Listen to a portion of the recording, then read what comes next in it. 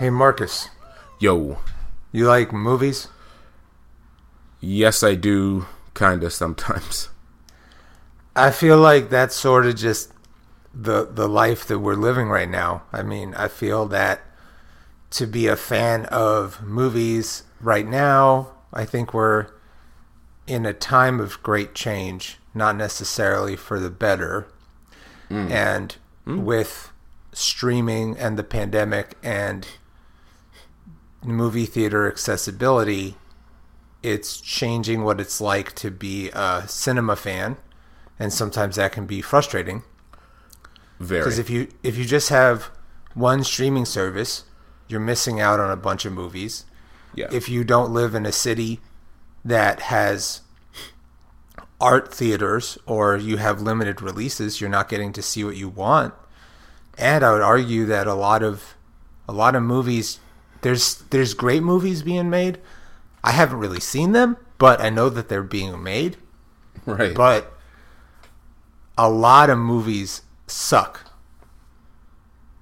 I was texting you the other day that Triangle of Sadness, Glass Onion, and The Menu are like basically the same movie. They really are, and it was crazy you said that, because I actually I don't know, for those listening and, making correlations between movies, that's my thing, man, but I didn't even think about those three movies together, which I saw, until Scott, he had texted me. We'd had an interesting conversation offline, which I'm sure a lot of that is going to bleed into this episode, but yeah, and I took it a step further, and I do feel like, and one of the main movies we're going to talk about today applies to this also, is that now more than ever, it does feel like, this isn't super new, but it's still fairly new, that movies, I feel like, are being made for like Twitter people, or like Twitter, Facebook, Instagram people, or just internet people. Right. And I'm not going to say fake people, because these people exist, but it's just like they're catering to like checklists. And to some degree, Glass Onion, which I'm not going to say it sucked, I hated it. I just feel like Glass Onion is a perfect example of just like, let's check off every list of every possible thing that a movie is supposed to have. And it just feels it feels forced and super planned and less organic. In almost like an in-your-face kind of way. It's almost like with Glass Onion, Rian Johnson was saying like, hey, we got every demographic of person, every sexuality, every this, every that. See, we got it all. And that's how a lot of movies feel.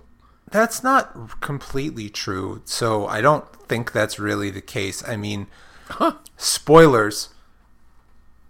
Benoit Blanc being gay isn't really,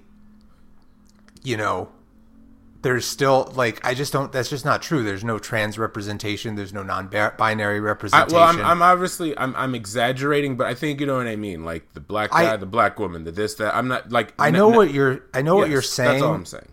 I know what you're saying. I just think it can sometimes be a limited worldview, and... Yeah, it is. Can, like... I just don't... It's not something I try to subscribe to, because I just think it becomes limited and kind of makes you sort of jaded when... Yeah. Of those three movies, I think I had the most fun watching Glass Onion. Yeah. Yes. The Menu, which is a movie that came out last year, which is like, it's about food, but really it isn't. It's about like these rich people that go to an island to have this fancy meal. I think it's loosely based off of a restaurant that just closed, like Noma or something like that. I don't know. It's not that important. But it's also really like rich people, LOL, am I right? And me and Saskia watched the movie, and I just found it to be really vacuous and not really aware of itself. Really? See, I thought the opposite. And that's what I'm saying. I agreed with what you... Like, so the whole thing what I said about, I'm using air quotes, representation, that's one aspect of it. I think everything you're saying applies to what I'm saying also, too, where if you go to... And let me be clear, everything does not come back to Twitter, but like online discourse, movie reviews, so much of outside of just movies, the thing is, it's like, rich people suck. Like, so, and that's another aspect of what I'm talking about. It's like, hey, let's let's trash or let's kind of poke fun at rich people, right?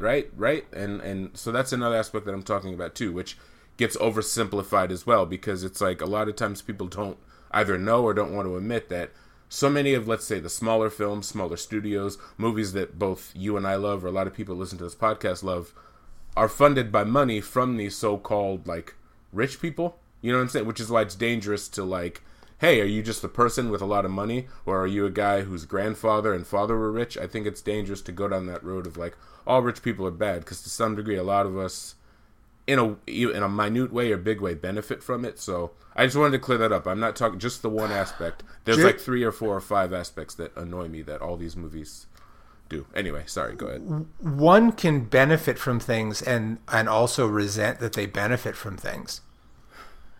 Sure. You know, we don't have a choice. Like, I really have a lot of problems with Amazon I think it needs no introduction. But however, you know, they have almost a monopoly on many things, and they're so inexpensive that it's hard to avoid. And while I have I really would like to avoid Amazon and Whole Foods, I do have to use them, but I'm resentful of it. So I'm not going to say that all rich people are bad. I will say I agree with some of the points you're saying. So, you know, Michael Moore, you've got Moore, nuance. You've got nuance, Scott.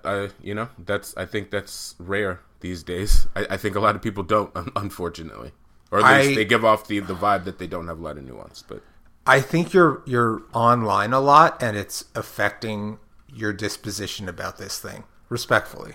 No, I only have to push back because my wife says that, but it's like I speak to my coworkers. I go out, I hang out with my wife's friends. I hang out with my friends. So I talk to my family members on the phone. So, and that's why I was trying to preface earlier. It's like, it doesn't all come back to Twitter. Like I'm basing a lot of this off of like real life interaction, real life conversations. I'm not going to totally deny that, like, yeah, I'm on Twitter, but at the same time, I think that Twitter, specifically in the realm of art and movies, has transcended the app and is affecting the things that we watch. So it's one of those things where it's like, oh, it's just Twitter. It's like, sure, but that stuff is like guiding how a lot of people direct now, the basis of movies. Like there are literal movies that were dreamcasted that started from a thread on Twitter. There are movies that were made off of Twitter threads, Twitter arguments. So it's like, there is a push and pull. There isn't, you're just on Twitter. It's like, well, yeah, but I see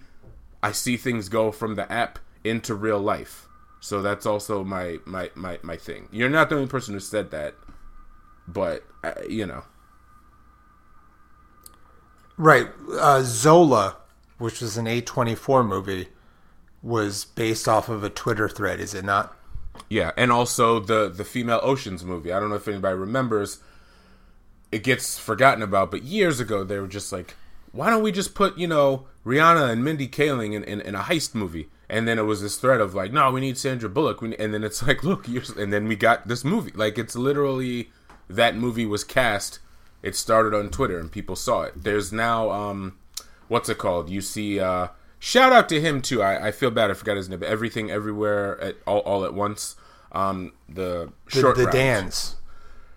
He now is, everyone was just like, oh, he would be so good in Loki. And then one of the Russo brothers sees it and they're just like, well, why don't we just put him in Loki? Which is not, let me be clear, that, for example, it's not necessarily a bad thing, but it's just like, again, people say stuff on Twitter and then less than a year later, it becomes real life. You know what I mean? So it's not, I sometimes push back, like I hate that Dave Chappelle says, he had that famous quote, Twitter's not a real place, but then at other points in his comedy, in his material, he uses Twitter as real stuff.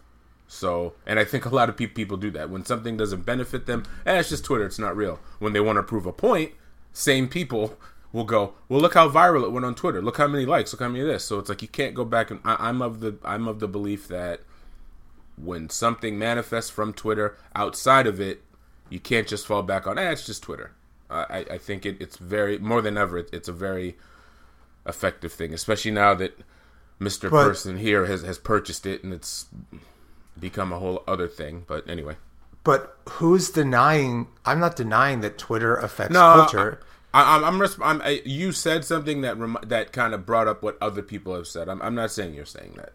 I'm saying that as someone who you've been pathologically online Yeah. since I met you, that's not an insult. It's a statement. Yeah. We connected. We became close friends through our connection online. You have a website, Pinland Empire, which has been going for 15 years? 13, but 13 years. We'll get to 15, but right now we're on year 13. Yeah. Right. And then you and I being Twitter friends is how we connected to start this podcast because, amongst other things, I didn't have your phone number. I just would see you on Twitter sometimes. I'm not denying that Twitter is an important framework, but it's a tool, and don't get me wrong, I have tremendous issue, especially I think Netflix is the most guilty of this, of making algorithm films based off of the aggregate, looking at the data, looking at what people watch, and then making movies. Netflix films, 90% of them are ephemeral, and aside from pretty much actually, because even Noah Baumbach, who's made his past 5 movies on Netflix, I still there's auteurs or fancy directors that are working on Netflix. I mean, there's Copenhagen Cowboy. It's not that they're not doing good things. Yeah, it's just that they make a lot of algorithm films, and though Amazon makes algorithm stuff too, and I'm sure Hulu does as well, they don't have the data that Netflix has. I mean, Netflix could sell its data to a government, and it would be useful information. They have information that is priceless, which is why they almost never reveal it. And it's funny that, as you were saying earlier, that capitalism is willing to make fun of capitalism to make money. That's always been the case. If you listen to the sister podcast, Popcorn Eschaton, with John Arminio, that's also on this feed, we talk about in an episode that'll come out in the future about how Michael Moore was benefiting from capitalism, making movies. I think, isn't Miramax connected to Fox or something, or wasn't it in some way? I don't know. I don't remember, but I remember that Michael Moore was making movies that were making fun of and poking fun at things connected to the companies that made the movie, but because they made money, people were okay with it. So Netflix is one of the most popular companies in the world. They're, if someone has one streaming service, it's either Netflix or they're using their cousin's Netflix. Almost everyone I know has Netflix. Some people have the other stuff, Netflix came with the fancy TV we bought. There's a Netflix button on our remote control that takes us right to the app on our fancy TV. I'm just saying it's part of the culture, and more people have it than don't. And what I'm trying to get to in a very Zebras way, meandering way, is that Glass Onion, if you haven't seen it, one of the cruxes of it is they're saying that Elon Musk is an idiot. Yeah, right. So it's this billion-dollar company making fun of someone who was the richest man on earth, but since Elon Musk bought Twitter, he's not been doing great. Yeah. Which I just think shows one of the things that the movie posits, that Elon Musk might not be as smart as you think he is. Which I was cool with. Again, of the 3 movies we're talking about, Triangle of Sadness, The Menu, and Glass Onion, and this isn't even the main movie we'll probably be talking about this episode, but this is what Zebra does, son. Hi, Doug. You ever smoke PCP? Not yet. It's coming though. I love that sort of attitude. And let me focus on this, because I do have some things. I missed you, man. I mean, I talk to you every day, but I don't talk to you like this. Yeah, I know. But Glass Onion was the one that I enjoyed the most is a full thing, but I'd probably never watch it again. Same. I hope they make more Benoit Blanc movies, because I think the world is better with murder mysteries. I like murder mysteries. I mean, this was a movie, like you were saying, you were watching with Saskia. I watched this movie with Tam. We never looked at our phones once. It was just one of those things. But like you just said, I'm probably never going to watch it again. But it was the same with Knives Out. I saw Knives Out at Toronto before it really came out in a full theater, and it was one of those, oh, this is fun. Then when it was over, it's like, I don't need to see it again. Right. All of these... go ahead. Sorry. All of these movies are pretty much poking fun at rich people. And while there's different levels of rich, so you're saying not all rich people are bad. Yeah. My issue isn't with people that have $1 million. I don't even know if people that have $1 million are considered rich. You know what I mean? That's a very good point. If you're in Ohio, maybe. You're living like a king. If you're in New York City, probably not. Yeah. My issue is with the 5%. Because they effectively can control the discourse of the world. Yeah. Billionaires, and in America with lobbying and oligarchies, rich people can effectively control laws, control culture, control news. You know, there was a time where, you know, rich people would just stop news items coming out about them. It's harder to do, but it still happens. Yeah. You know, there's media people that own news companies, so it's just like whatever. Right. I think of the three movies, I think Triangle of Sadness had better parts. Yeah, I was gonna get to that. I was funny. I feel like with the, I'm just gonna say the Soderbergh treatment, that could have been an 80-minute masterpiece with the right snips. And I'm talking I'm talking literally the last 50 minutes to an hour. Take out this, even though it was kind of funny, Curb Your Enthusiasm, like take out the whole argument over the credit card. Just that opening scene with the models, because I thought that was very funny. And then I think Oslin really gets a lane of my sense of humor. Go right to the ship, and then just as the Somali pirates, spoiler alert, just as the Somali pirates coming into frame and the grenade goes off, credits. I think that would have been such a like, oh shit, you know what I mean? Like, wait, really?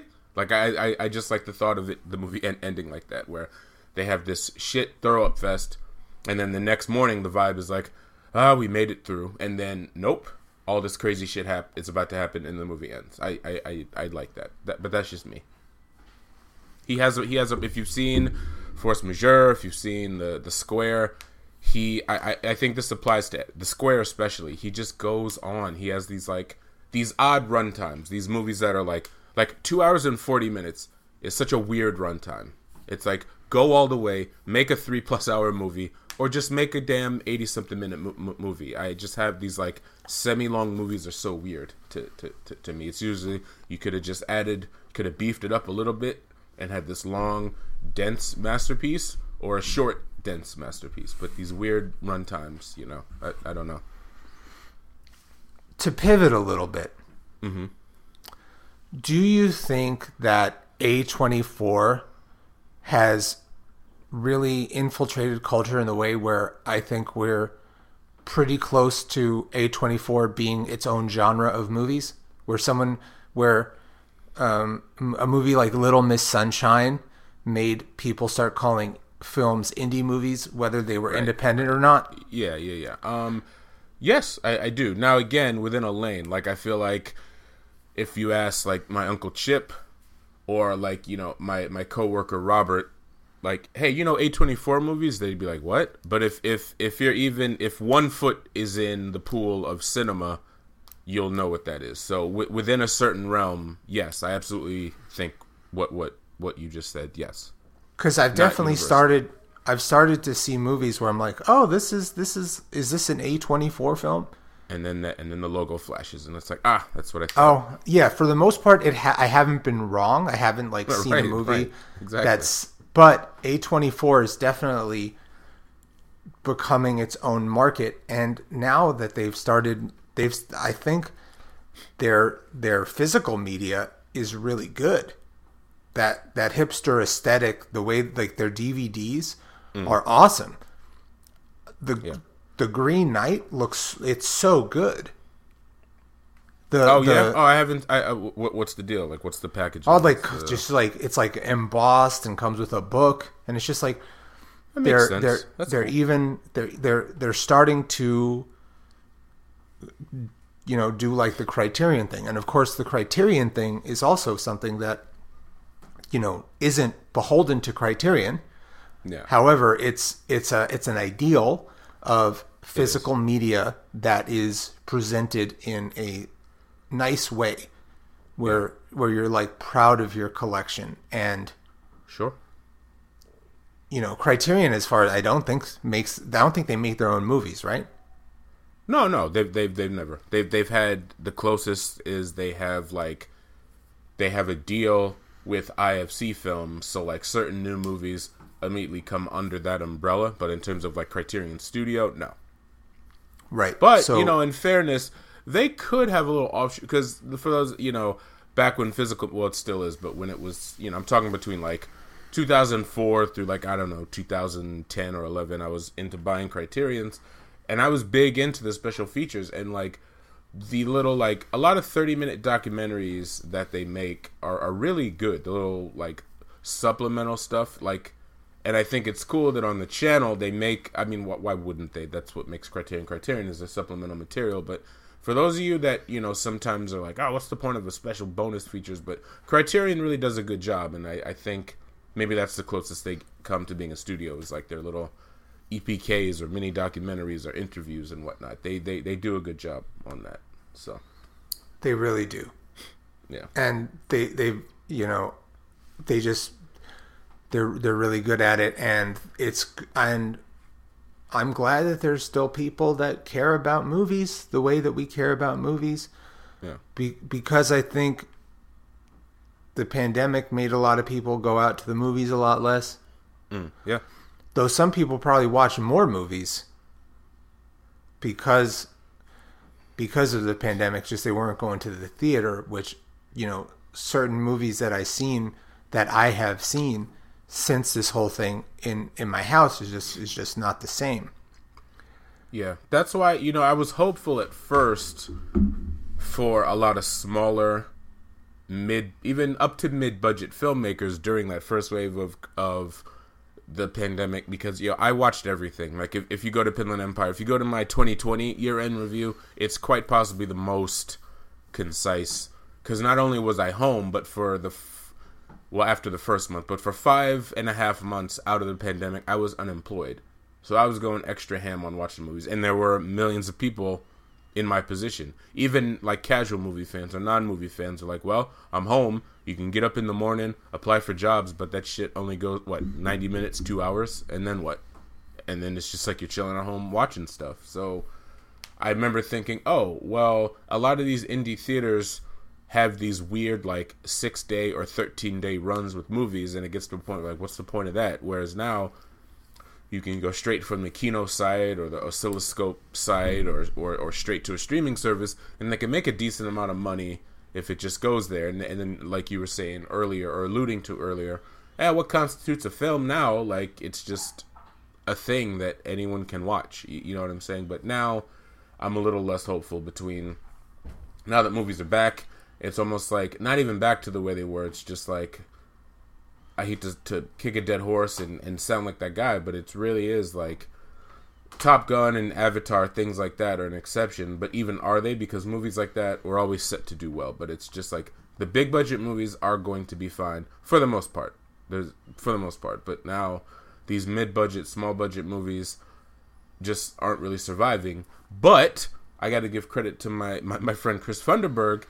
And this almost alley-oops back to you again, Scott, where it's just like, some of these movies aren't good. So it's like, I get it, you're going to complain about Marvel and other big-budget movies taking over, but at the same time, it's like, are you making anything good worth fighting for? And it's like, in some cases, yeah, but I feel like it's not a lot. You see, it gets complicated. You know what I'm saying? I do. Yeah. You know, I think, I know some good movies were made last year. Yeah. But I didn't see a lot of them. Access is an issue in Baltimore. There are some cool theaters here. There's a theater that I go to, the Charles, which has many of the expected indie films, you know. Yeah. But they don't have some of the deeper cuts. So, sorry, what was the last Joanna Hogg movie called? The Eternal Daughter. Right, The Eternal Daughter, which I really wanted to see in the theaters, just wasn't playing anywhere except for New York City and LA. Yeah, and I got to add to that. It's real quick. That movie, to some degree, no disrespect, unlike her previous films, The Eternal Daughter truly is a cinematic experience. It is a big screen experience, and I think sometimes smaller films get this kind of unfair stigma of, you can just watch it on your phone, just watch it on a laptop. But some of these smaller movies, indie, art house, whatever term you want to use, are big.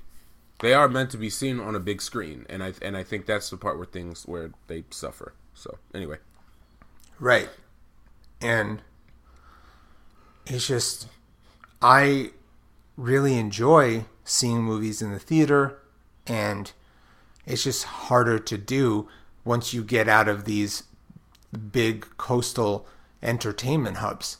Yeah, if you live in certain areas, you're not going to be able to see some of these movies. Yep. And if they're not easily accessible on Netflix or Amazon or whatever, you might not get to see it. There might not be. I know so many people that if it's not on a streamer, if they have to pay, it's not going to happen. Yep. Yeah. But even, I think you can rent some of these movies when they come out, and you're like, oh, it's $20. It's so expensive. I'm like, well, if you go to a bar, you're not leaving a bar without spending $30. Fair enough.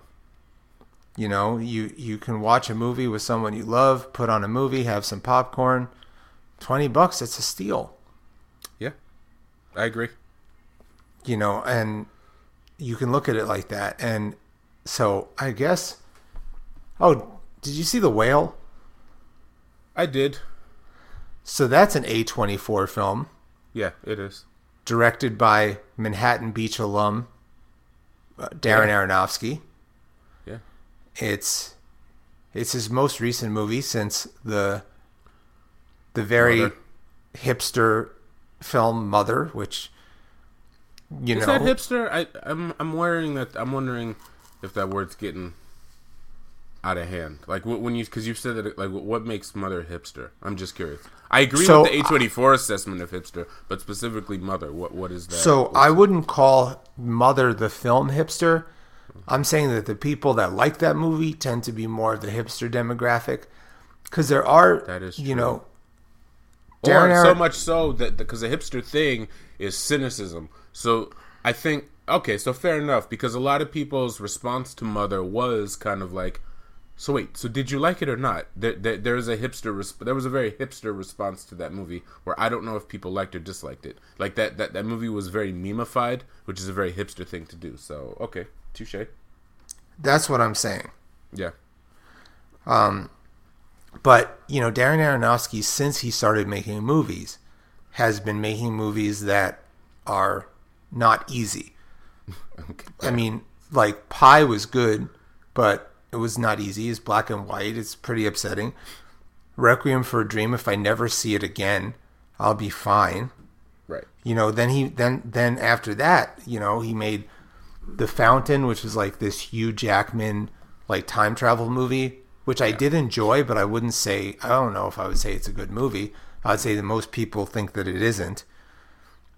The Wrestler, which I know many people love. Black Swan, which I thought was fantastic. And then he has these next three movies. Noah, which was a mess. Yeah, it was. An absolute fucking mess. I liked it. Just from the trailer, I remember going, oh no. I liked it from like this is a disaster sort of thing. I was like, what is going on? Because also like Noah's nice with a bow staff and like martial arts. I remember that part. Like what? It was just yeah. I find interpretations of the Bible to be wild, because the Bible as a literary book or holy book or whatever has some stories where you're like, whoa. So the story of Noah and the Ark is like a weird story, and the movie was interesting, but it was a mess. Yeah. Mother was a mess. No. Yeah. Yeah, very much so. Like, what did someone say? Someone said that it's like The Shining from the point of view of the maze. Ha! That's funny. That's what someone said. I was like, oh, okay, I'm cool with that. Yeah. You know, but then, you know, for some reason, we've always been like, when The Whale comes out, we're going to do an episode about it and talk about it. I don't remember why it came out. I think I know when the film was still in its earlier forms, it was getting a lot of controversy because it's essentially about, it's basically the same plot as Leaving Las Vegas, but instead of alcoholism, it's food. Yes. Where Brendan Fraser plays a man who's basically eating himself to death. Yes. And some people were like, that's offensive, and I see it. It doesn't, you know. Well, I'll get to it. It's essentially about this man who is a teacher in a very religious area who teaches like literature Yeah. on Zoom, but like doesn't show his camera, and he has one friend, and he's gay, and his partner is no longer around. Yeah. And it's essentially, well, it is a play. It's based off of a play. And it reads like a play. Right down to the cast, because there's only literally a handful of cast members, you know? Yeah, it's not one of those movies where there's I think there's probably, I don't know, 6 people in the movie. 6 or 7, yeah. I mean, there's the Zoom class, but I don't, that hard. Yeah, no. Yeah. But like, as far as characters, you know, there's Brendan Fraser, Sadie Sink, Hong Chow, Ty Simpkins, Samantha Morton, who I was really happy to see. Up. Oh, hell yeah. Yeah. And a pizza delivery guy. Right. I mean, I was so happy to see Samantha Morton. Yeah. Because I hadn't even thought of her in a long time. And I didn't realize that she was just like, she'd been doing her thing. Yeah, you know she shows up in a lot of stuff. It's her. Just we're not gonna go off on a crazy tangent, but she, unlike, I'm not gonna turn this into a gender war, but like unlike her male actor counterparts, she is famous for being, you know, method or just taking her craft serious. And after a certain point, it was like directors didn't want to deal with her because they just like, oh, she's difficult. But then at the same time, it's like that's totally a gender thing. That's yes, you're right. But then at the same time, it's like, you know, you have like Jared Leto doing what he does on set, or even a guy who I appreciate, Daniel Day-Lewis, but then at the same time, it's just like, we're just acting, you know, like so many people, you know, De Niro in his heyday, it's so romanticized when guys like really commit to the role, but when a woman does, it's like, you know, oh, she's being a B word or something, which is a quote that I'm not misquoting. If you get the anyone who has the DVD of Morven Caller, which is a great movie, by the way, she talks about how, because that was just coming off of, she's a multi-time Academy Award nominated actress for Woody Allen's Sweet and Lowdown, and then for, I think the movie's called In America. There was like a sliver in time where she was like one of the top actresses, and then by 2003, 2004, we started seeing her less and less and less, and then she gave some insight as to why that might be, and it's like, yeah, it makes sense. It's sad, but anyway, but yeah, it was nice to see her show up in this film. Yeah, and she plays the main character's ex-wife. Yeah. Because they have a kid who he basically is like, he realizes that he's doesn't have a lot of time left in the world. Yeah. I mean, he's like 600 pounds, and that can be a challenging weight to sustain. Yeah, very much. So, and they do not hold any punches with it. They're showing the challenges of it. They're showing there's nudity. It's intense. Yeah, there's masturbation. There's Yep. stuff. You know what I'm saying? Yeah, it's fun. And you were earlier. You were saying how some people found it offensive, and I'll take it a step further. I think it was certain overweight folks that found it offensive.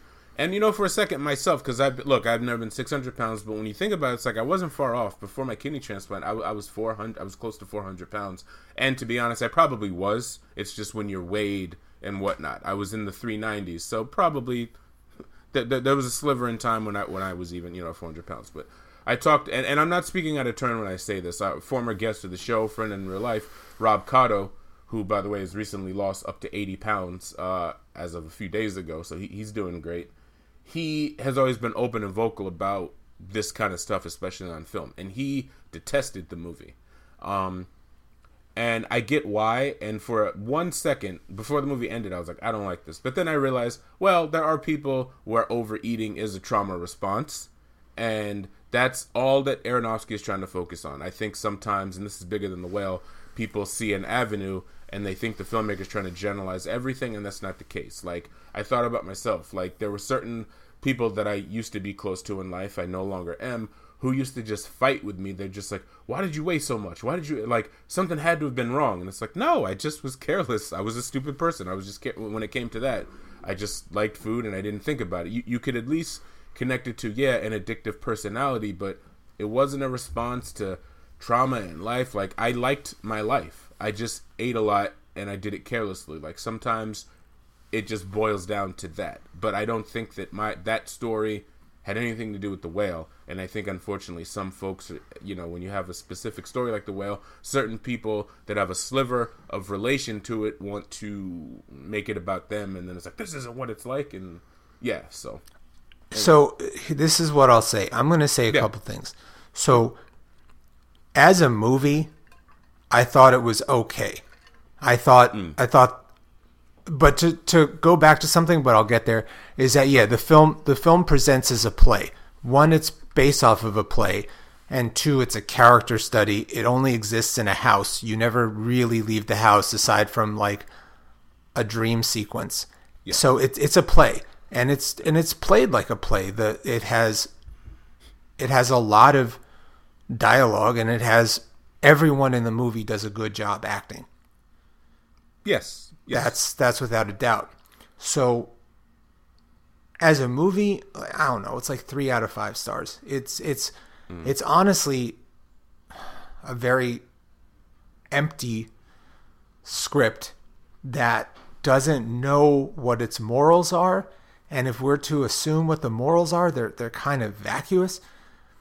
However, what I'll say is someone like you, where I wasn't 400 pounds, but I was over 300 pounds, and I'm not that anymore. And people are beautiful at every size. There are some people who are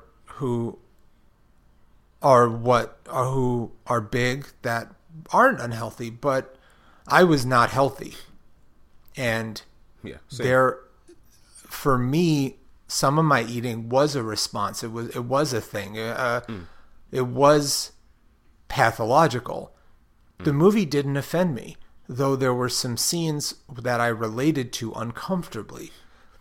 There are some things that Brendan Fraser did as an actor, some choices and decisions he made, which made me very uncomfortable. I think it goes without saying that his performance was fantastic.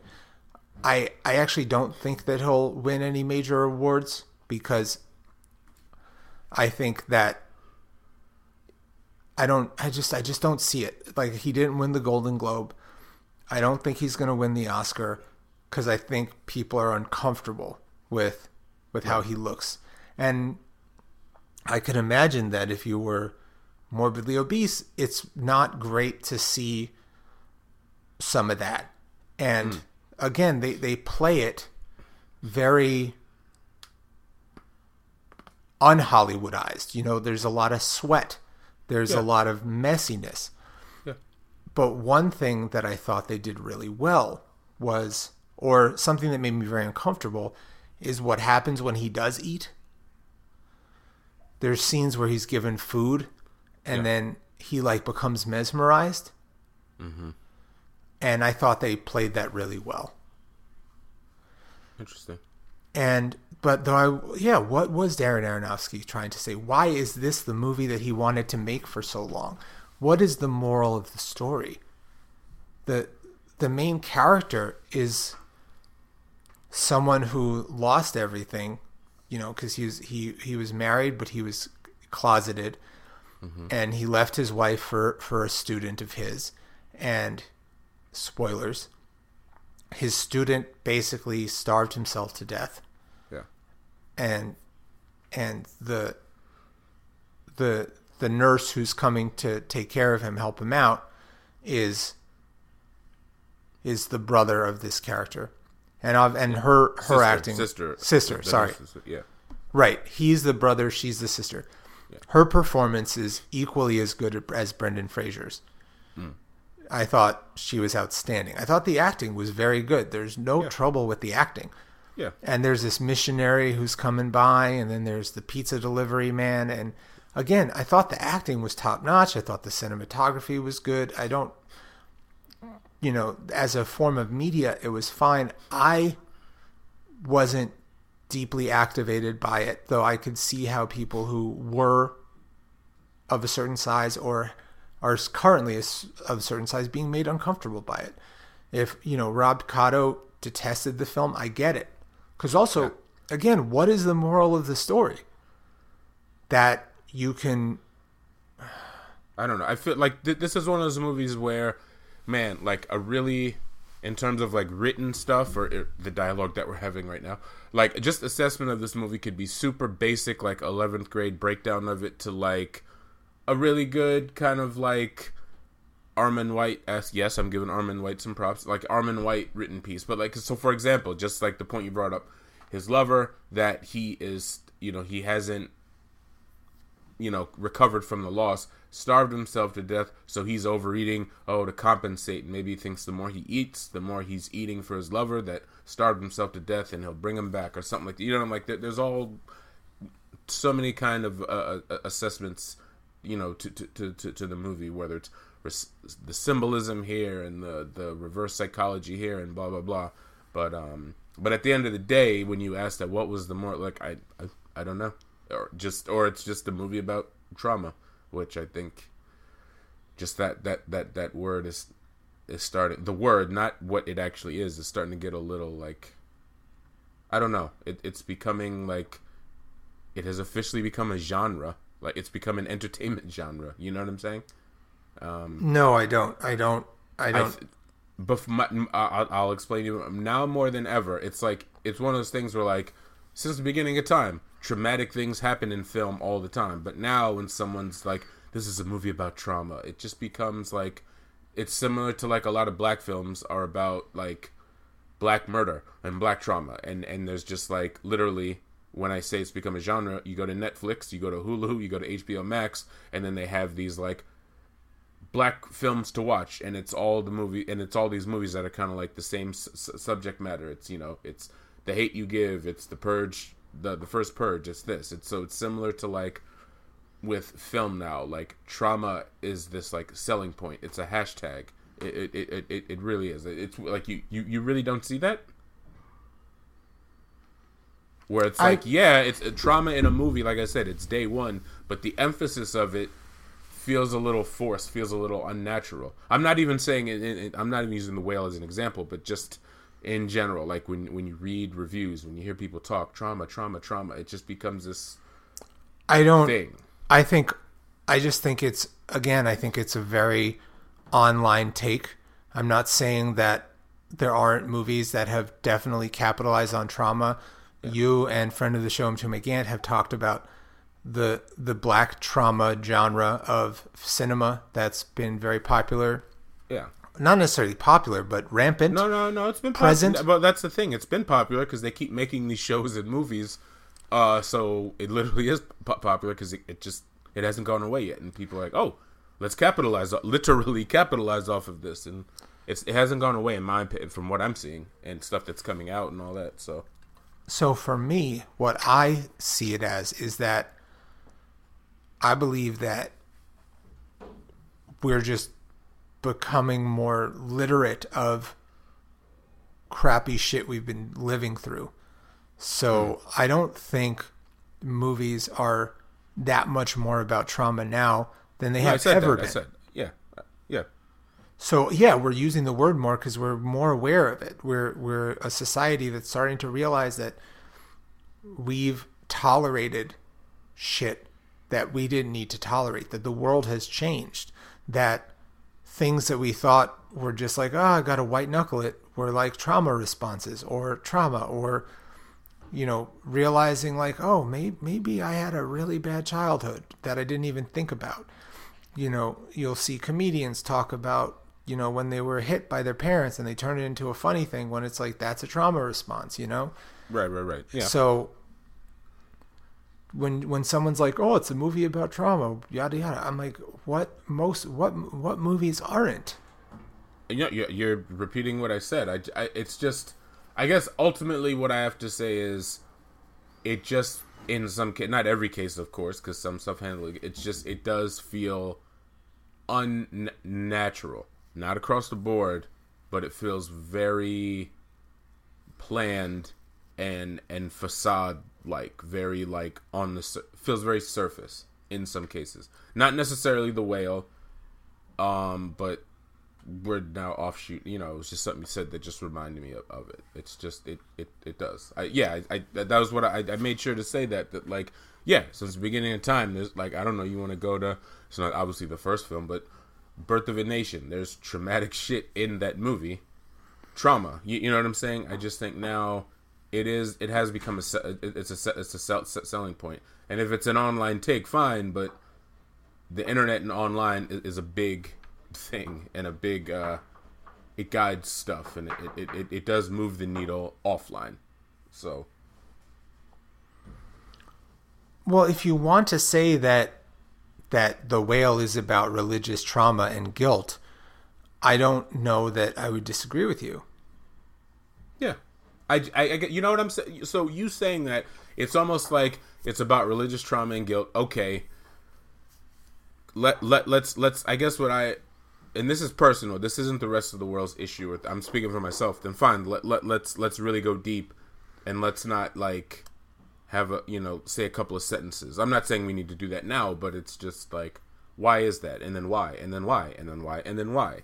Because that is a big part of trauma. Just like, well, peel that layer back, peel this layer back, peel this layer back. Also, and to some, and to bring it back to The Whale, this does kind of go to what I'm about to say, is that there is, unfortunately, I say this, unfortunately, there isn't always healing from the trauma. You could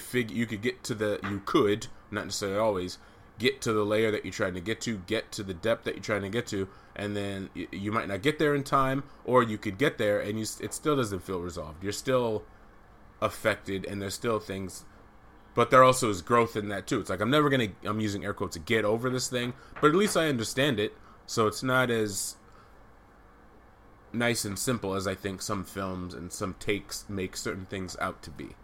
And that's part of my issue and part of my worry too. But again, that's just Marcus's thing. Right, but I'm willing to say that, you know, how is this movie about religious trauma and guilt? And well, the main character is not religious, but lives in an area that's affected by like the New Life Church, which is, you know, an evangelical church. Yeah. And his lover, was part of the church and loved the church and loved the Bible. There's a scene where you find his old Bible and you can see that he highlighted things, like religion was really important to him, and he was cast aside for who he was and made to feel guilty and made to feel other. And that sort of started the ripple in the water that leads to everything that happens in the movie. Yeah. So his religious guilt turns into trauma, traumatizes his partner. His partner has a opposite response, where instead of starving himself, he eats himself. He eats until it's no longer tenable. And that is a religious trauma and the guilt that he's facing, because as he's realizing what is happening.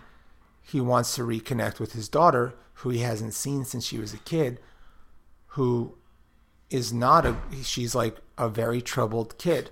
She's not like a nice kid, you know. And this is a Darren Aronofsky movie, so you know going in that he's not going to decide to lose weight or get healthy. Right. You know, this is for him an irreversible process. Yeah. And he's trying to connect with his daughter, who's mad with him, mad at him, and she's mad at the world. She's a troubled kid. Sure. Yeah. And so, yeah, that's how I could explain how it's about guilt and religiosity and, religious trauma. And he just wants to, before he leaves the world, wants to see that there's something that wasn't a complete failure in his life. Yeah. That, his daughter. And he's very generous to her, even though she's not very nice to him. Yeah. And one thing that connects the movie, and some people were like, "Oh, is it called The Whale because he's a big guy?" Because that's not very nice. Yeah. I remember before it came out, that was a big discussion. Yeah. And whether, I'm sure Darren Aronofsky is cognizant of that connection, but it's about Moby Dick. Yeah. And one of the connecting threads is this essay about Moby Dick. Yep. That sort of connects the movie and gets you to it. And I will say that The Whale and The Wrestler have a very similar form. Absolutely. From in The Wrestler, his daughter is angry at her father and the world to some degree. A little older, but still, it's that same relation. Even to some degree, it's like the ending is there's No, the ending is it's the same. The ending is the same. Yeah. Pretty much it's all not shot for shot, but no, I know what you're saying. Yeah. It's like, I mean, if you've gotten this far, you probably have seen the movie, but spoilers, it's someone trying for a last piece of glory before probably passing away. Which is the end of Black Swan also, you know what I mean? And yeah. So, but all directors do this. The directors have, and it's not just anyone who makes art has, not everyone, but I think most, and this isn't a criticism, I actually like it, have a bag of things that they return to because they want to, like, oh, I did this 10 years ago. Maybe I could do it a different way, or I feel I could have done this better, so I'm going to do it with this. Because, since the beginning of time, painters did this, whether you're Edvard Munch or Van Gogh or whoever. Like, there's a lot of the same things that show up in their art, because it's probably like, or they'll redo the same painting and just call it something number 2, or this variation, blah, blah, blah. Because, I like that. I actually like when filmmakers do that, usually. So. And I just thought of a cool, interesting connection between The Glass Onion and The Whale. What's that? Is that Daniel Craig, mm-hmm. the guy who played Benoit Blanc, mm-hmm. is married to Rachel Weisz, who was married to Darren Aronofsky, and was in The Mummy with Brendan Fraser. With Brendan Fraser. And also was in The Fountain as well. Yeah. Wow. So that's my little connection. Sure. Yeah, what is Darren Aronofsky's like? He's really into trauma and pain. What's up with that? I don't know. It's I mean, look, I had a I was bringing him up again. My friend Chris, we were at a diner, and I was telling him, it's like, I feel like at this point, the most radical film to make is, and I'm over some. I don't want to. I think anyone who understands what I'm trying to say. Make a movie about, like, a nice family, and when I guess what I was trying, when you have a nice family, like, I love my parents, I loved my life, I loved my upbringing, my childhood, everything. No, there were certain things that maybe I didn't like. I got into arguments with my dad sometimes and my mom. I didn't like the way they handled certain things. But at the end of the day, it's like, I wouldn't want to go back and redo anything over. I regret nothing. It would be nice to do a movie about, like, a nice family. It would almost be, it's such a radical act. You know what I'm saying? I think that would be an interesting thing. Because what would you categorize it as? It's not necessarily a drama, although it would probably fall into the drama thing. But just like, I think too, and for those of you, because this has come up a lot, this has nothing to do with an online take. This is so many people I've met in real life who there's this want to have trauma. There's this want to play into this, like, oh, families, they mess us up. Oh, mom, dad issue. And it's just like, and then you meet them, you get close to them, and it's just like, your life wasn't like that. And it's just kind of like, I think people just gravitate towards drama more, or they want dysfunction more, versus like, it's okay to, like, life was good. And I think people oversimplify it. Like, growing up, I had a good life, but there were obstacles, there were challenges, there were certain bad things that happened. And I think some folks lose nuance when it comes to that. I was talking to one of my childhood friends. He came up and visited me. We both grew up in Amherst, which is a nice liberal college town. And we started talking about the kids who were, like, essentially, I'm using air quotes, tried to be thugged out. And it was just like, Amherst isn't, like, why are you trying to do this? And I remember I was reminiscing because I came from St. Albans, Queens to Amherst and seeing kids trying to be tough. And I just remember, like, why do you want this? You know what I'm saying? Because, like, I just came from the back of our window getting shot up when my whole family was in it. And I come to this nice town, and it's like, that is not this environment. There's, like, no violent crimes. There's no gun crimes in Amherst. Why are you, like, making finger guns? Why are you trying to be, like, you know, like, I don't get it. But, yeah. Anyway, that was my little rant. Yeah, it just seems like, I don't know. Does Darren Aronofsky never, like, does he ever make uncontroversial movies? Yeah, he's made uncontroversial. Well, I don't know.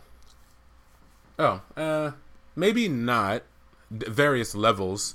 I feel like Black Swan wasn't controversial. That was just like a universally liked movie. I guess that's the closest he's got.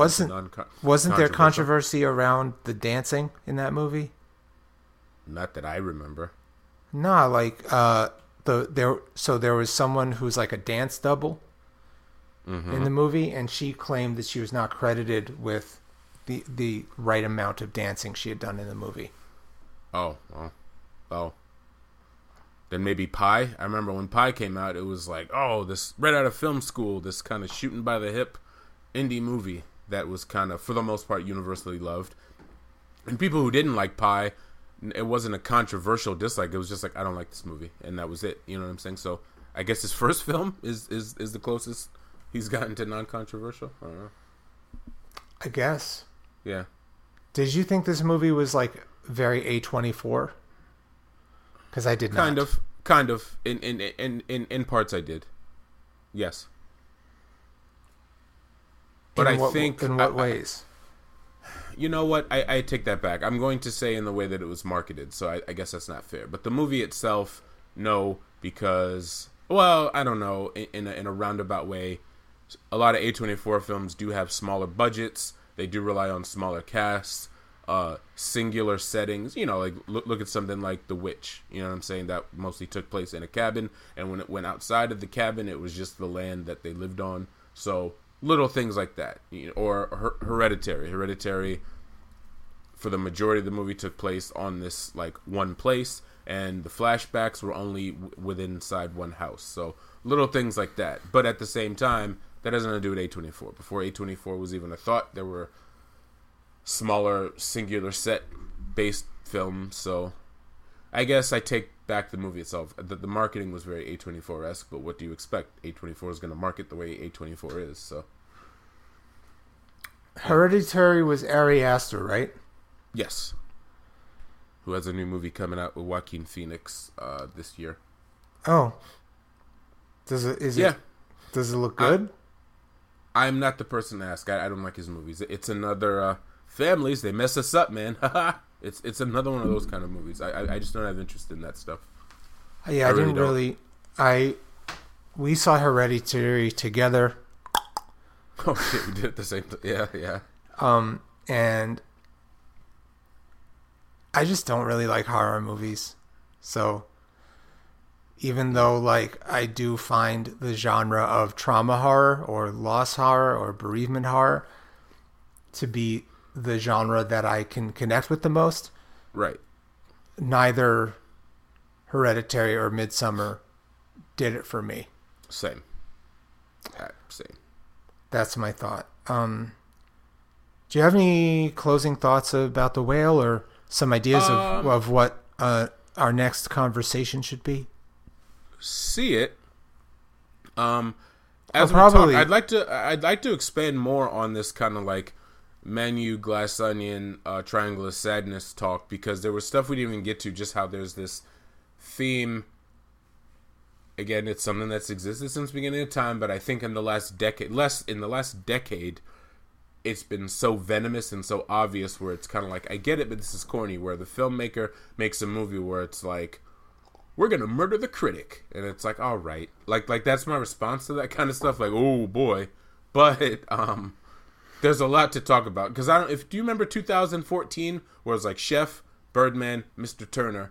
Those are all three big movies that year, and they all had this through line of like, we hate critics. Critics suck.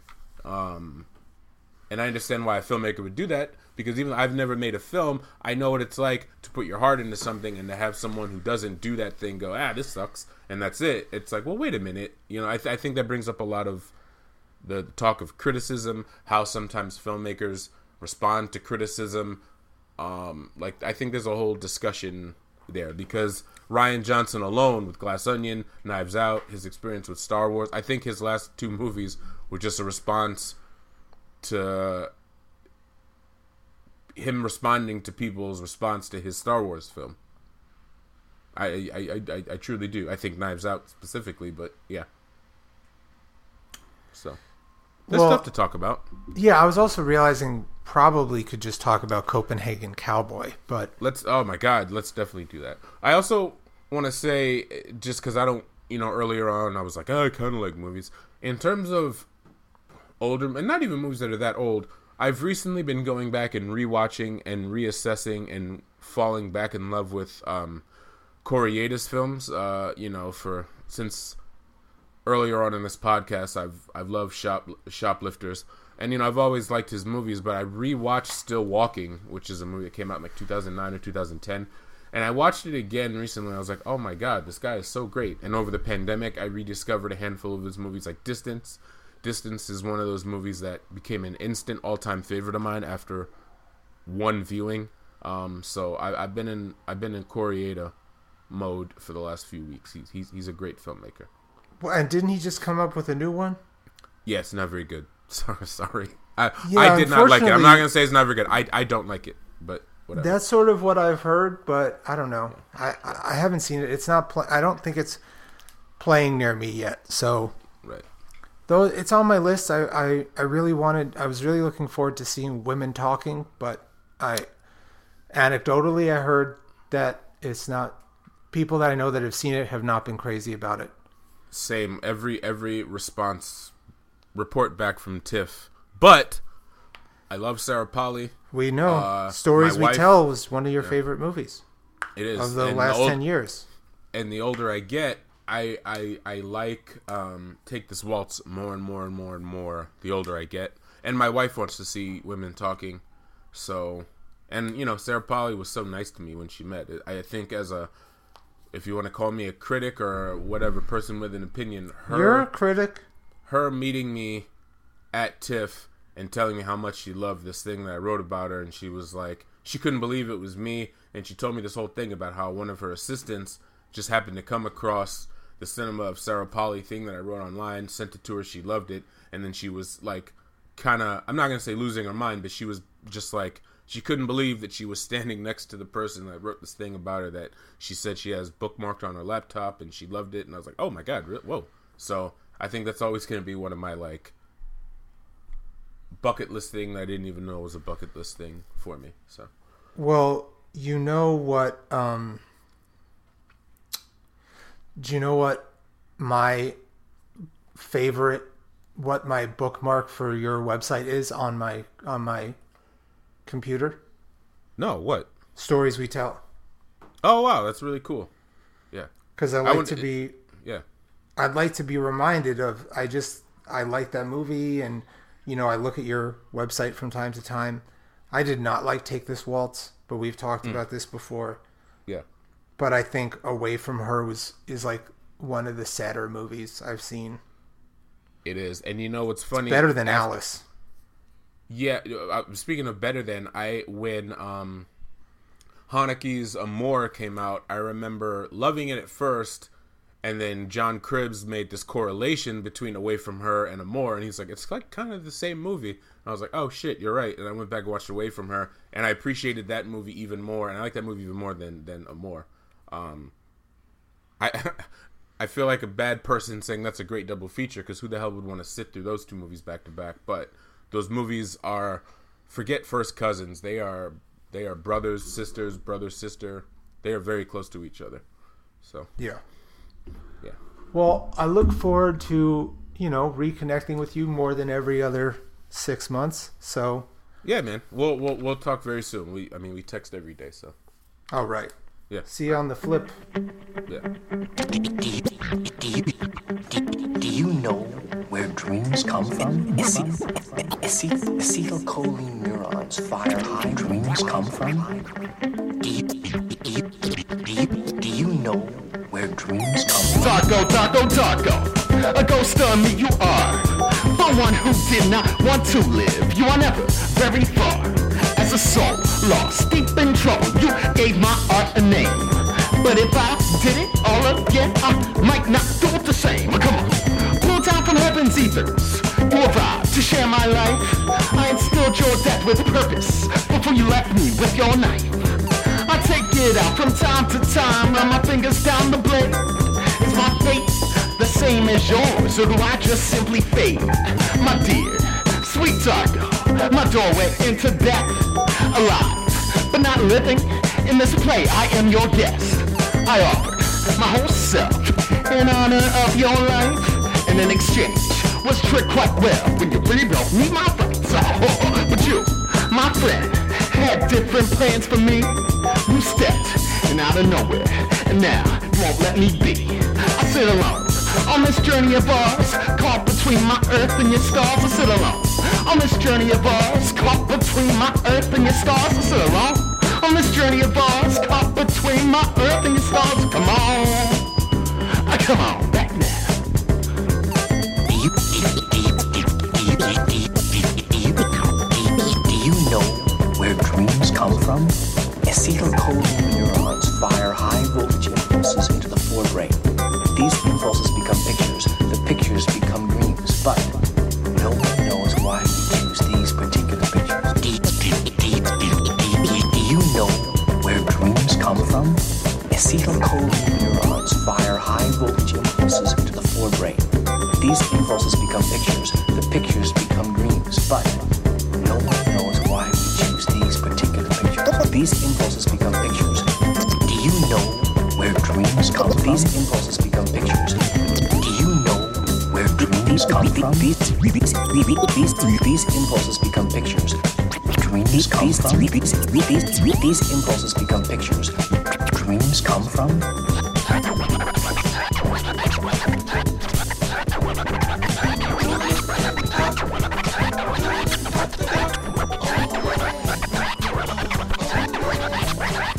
These impulses become pictures. The pictures become dreams. But no one knows why we choose these particular pictures.